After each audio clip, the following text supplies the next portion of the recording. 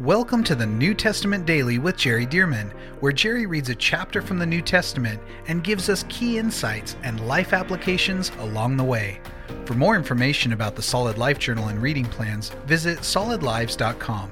And now, let's get into today's reading. Okay, here we go. John chapter 7. Here's what it says. After these things, Jesus walked in Galilee, for he did not want to walk in Judea, because the Jews sought to kill him. So Judea is down in the southern part of Israel. Galilee is up in the northern part of Israel. And Galilee is where Jesus was from, up in Nazareth. And then where his new hometown came to be when about the time he started his ministry, and the friends, the family members that he had in Nazareth, they wanted to kill him. At least some of the people did. And by the way, they've excavated some places around the Nazareth area up in Galilee. It's not right on the Sea of Galilee, but it's to the west, some miles. But they estimate that the town that Jesus lived in, that is known as Nazareth, only had about 40 families. So everybody knew who he was. So when they said, don't we know his brothers and sisters, his mom and dad and everything? Well, of course they did. And they tried to kill him, so he moved to Capernaum. But the point is that he moved to Capernaum so that he would have a safe home base to come back as he went on his ministry travels. But down in Jerusalem, the chief priests, the scribes, the Pharisees, the Sadducees, they came to the place where they really wanted to kill him. And so he wanted to stay up in the north where it was a little more removed from the temple and the tension of that atmosphere. By the way, when you go to Jerusalem now, of course, there's not a temple there. On the Temple Mount, there's the Dome of the Rock, a Muslim shrine. And then there is the Al-Aqsa Mosque down on the southern part of the Temple Mount. But there's no temple. But I'm telling you, the spiritual tension, even today, is still high. Very interesting. You go there and it's just a whole different atmosphere from the Galilee up in the north, even to this day. So Jesus wanted to stay in the north. Verse 2, now the Jews' Feast of Tabernacles, this is in the fall.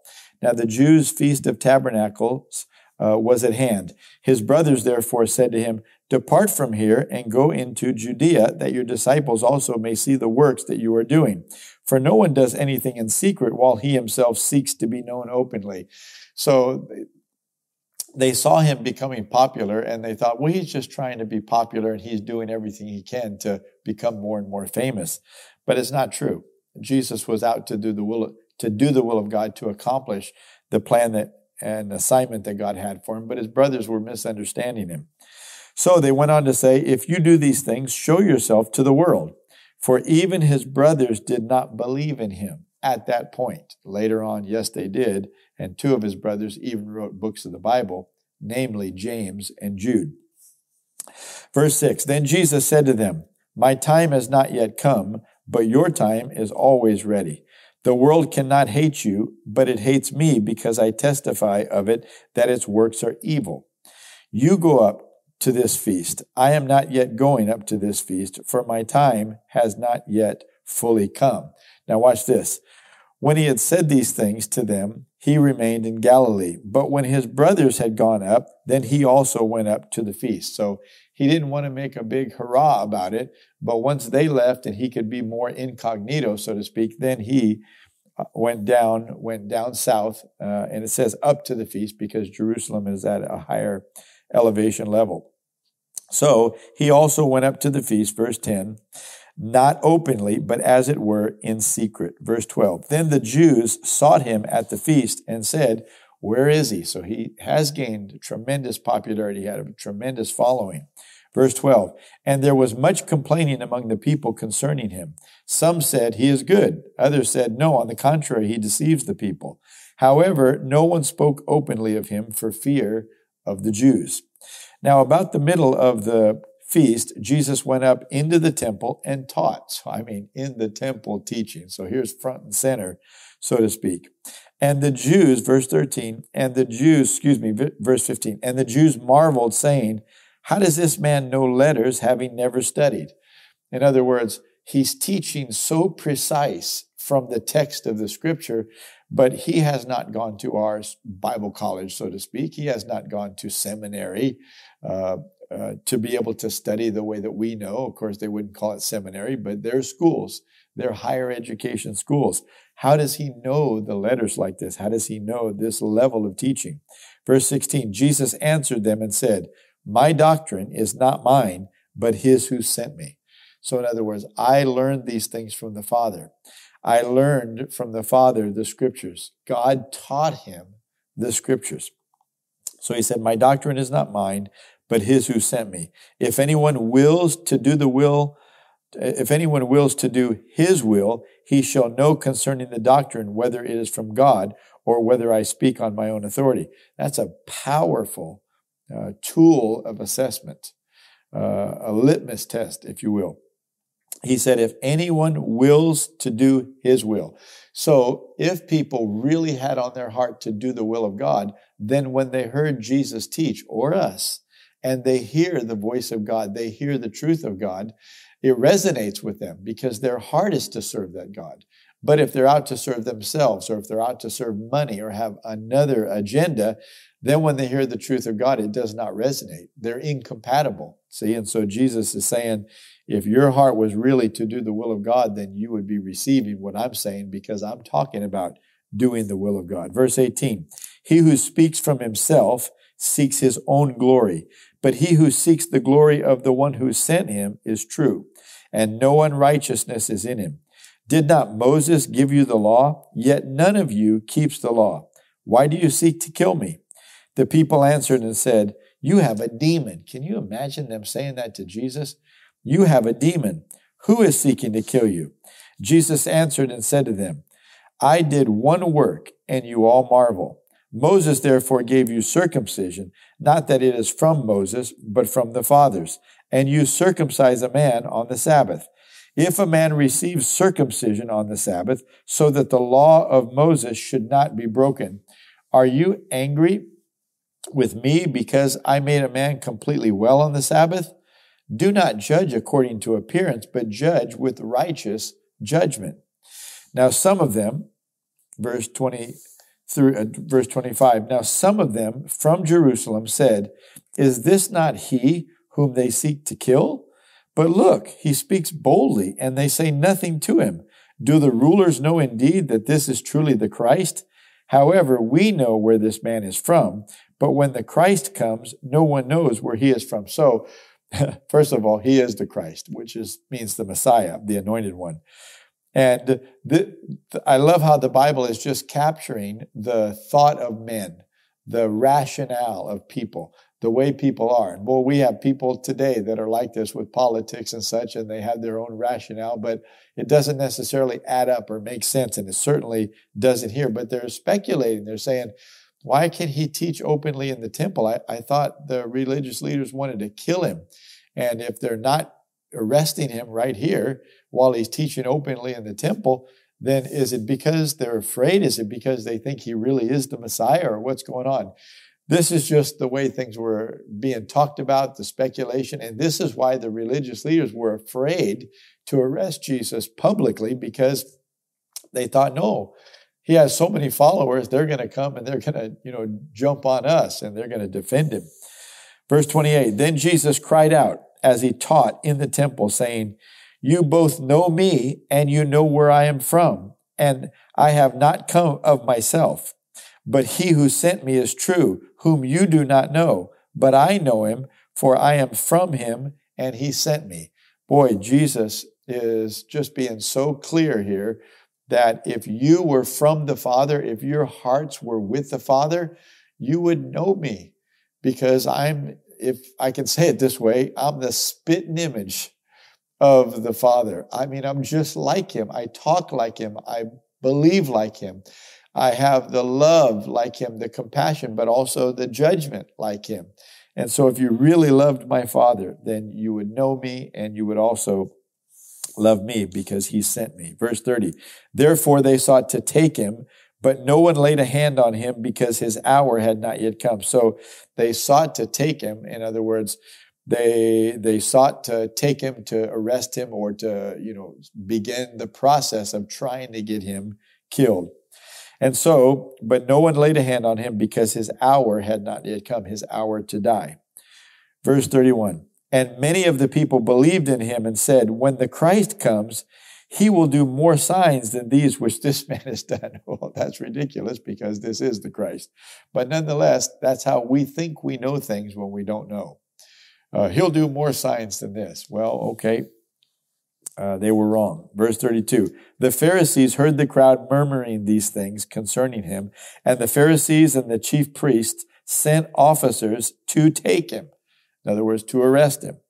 Then Jesus said to them, I shall be with you a little while longer, and then I go to him who sent me. You will seek me and not find me, and where I am, you cannot come. Then the Jews said among themselves, where does he intend to go that we shall not find him? Does he intend to go to the dispersion among the Greeks and teach the Greeks? What is this thing that he has said? Or that he said, you will seek me and not find me, and where I am, you cannot come. Now watch this. This part is, I think, my favorite part in this chapter. Verse 37, on the last day, that great day of the feast, we're talking about the great day of the Feast of Tabernacles, Jesus stood and cried out, saying, if anyone thirsts, and you can understand this is in the fall, this may be September, October, right in that area, but it can still be very hot in the Middle East. And he says, if anyone thirsts, let him come to me and drink. He who believes in me, as the scripture has said, out of his heart will flow rivers of living water. Of course, Jesus is not out there selling water bottles.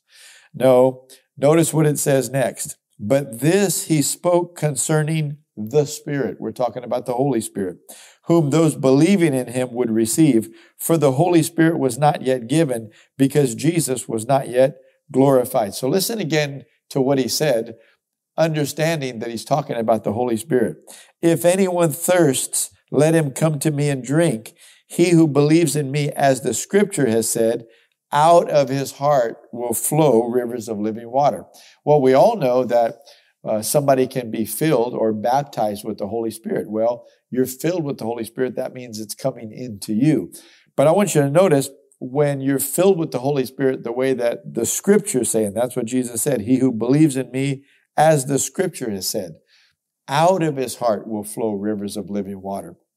The fullness of the Spirit is not intended just to fill us up so that we feel full and are fulfilled and we have the power of the Spirit for ourselves. The fullness of the Spirit is intended that we are filled up and overflowing, like the psalmist says, my cup overflows. And it's also called being baptized in the Spirit. When you go down into the river or into the baptistry, if you will, or the ocean, wherever you get baptized, and they put you down into that water, I mean, the water is all over you. And this is what being filled with the Spirit means. It means that you're receiving the Holy Spirit inside of you so that you're full. Your spirit, soul, body, your mind is full of Holy Spirit thoughts, and it's overflowing you to where that Spirit is also on the outside. You're completely filled and overflowing with the Holy Spirit. What does that mean? It would be like you took a glass and you just filled it up with water more and more and more till it overflowed. Well, now not only is the inside of the glass wet, but the outside of the glass is wet. And if anybody comes up to try to touch that glass, they're going to get wet. In the same way, a truly Spirit-filled person, I'm not talking about Spirit-filled because at some point in their history they were Spirit-filled. I'm talking about somebody that today is filled with the Spirit. We need to continually be filled with the Spirit. Somebody that's filled with the Spirit today, if you come into contact with them, then you will come into contact with the Holy Spirit. And you may even get a word of prophecy or a word of knowledge or a healing or something because of the power of the Spirit on this person and them being filled with the Spirit. And so Jesus is saying, look, a person that's Spirit-filled, out of his heart will flow these rivers of living water. Those rivers not only refresh the individual, but they're giving drinks, spiritual drinks, to other people. And so it's just a wonderful thing that Jesus is talking about, the fullness and overflow of the Holy Spirit. Verse 39. Well, we read that, but this he spoke concerning the Spirit, whom those believing in him would receive, for the Holy Spirit was not yet given because Jesus was not yet glorified, meaning having been crucified on the cross, raised from the dead, and glorified in his body. And then after that, the outpouring of the Spirit. Of course, we know that happens in Acts chapter 2. Verse 40, therefore many from the crowd, when they heard this saying, said, truly this is the prophet. It just hit them right. They may not have understood all the implications, but they said, truly this is the prophet. Others said, this is the Christ. Well, the prophet and the Christ, we're talking about the same individual from the Old Testament. They didn't know that though. Some said he's the prophet. Others said this is the Christ. But some said, will the Christ come out of Galilee? See, they're still speculating and trying to figure it out logically. Verse 42, has not the scripture said that the Christ comes from the seed of David and from the town of Bethlehem? Of course, they didn't know that's where he was born, and that's the family that he was born to, the family of David. So it goes on to say, the town of Bethlehem where David was. So there was a division among the people because of him. Now some of them wanted to take him, but no one laid hands on him. Then the officers came to the chief priests and Pharisees, who said to them, why have you not brought him? The officers answered, no man ever spoke like this man. Then the Pharisees answered them, are you also deceived? See, you get close to Jesus, and of course he was Spirit-filled. And you listen to those words, and boy, those words get down into you. And there's something about them that a human spirit just knows that they're true. Now, you may reject them. You may choose to go with the logic of your mind instead of the truth that's being conveyed.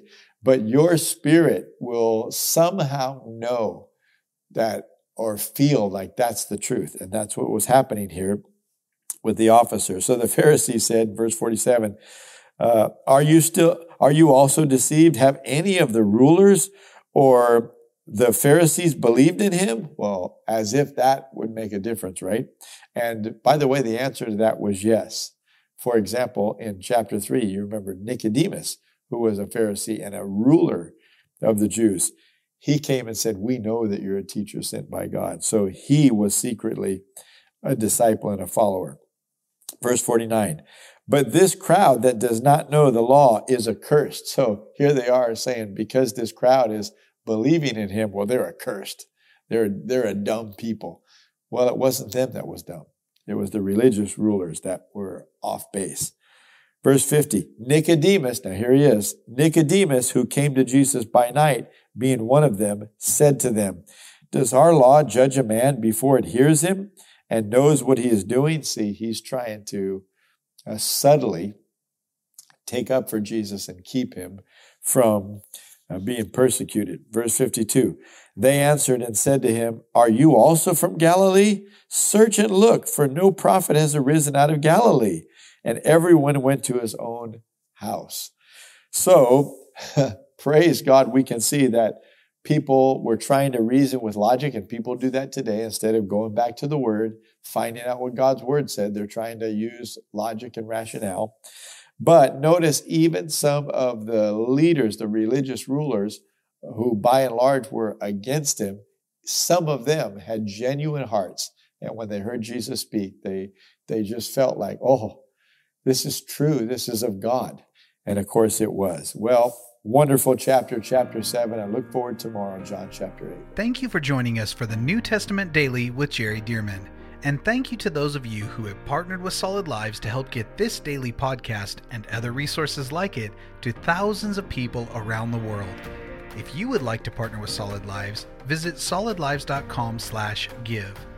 To find out more about the ministry of Solid Lives, how you can be a part of this church planting and disciple-making movement, or for more great teachings and resources by Jerry, visit solidlives.com. We also want to invite you to check out Jerry's other podcast called The Jerry Dearman Podcast. Here, Jerry shares with us at least weekly from God's Word, challenging us and equipping us to fulfill the amazing plan that God has for our lives. You can find links to this podcast as well as Jerry's YouTube channel online at solidlives.com. Thank you again so much for joining us, and we'll see you right here tomorrow as we jump into the New Testament Daily with Jerry Dearman.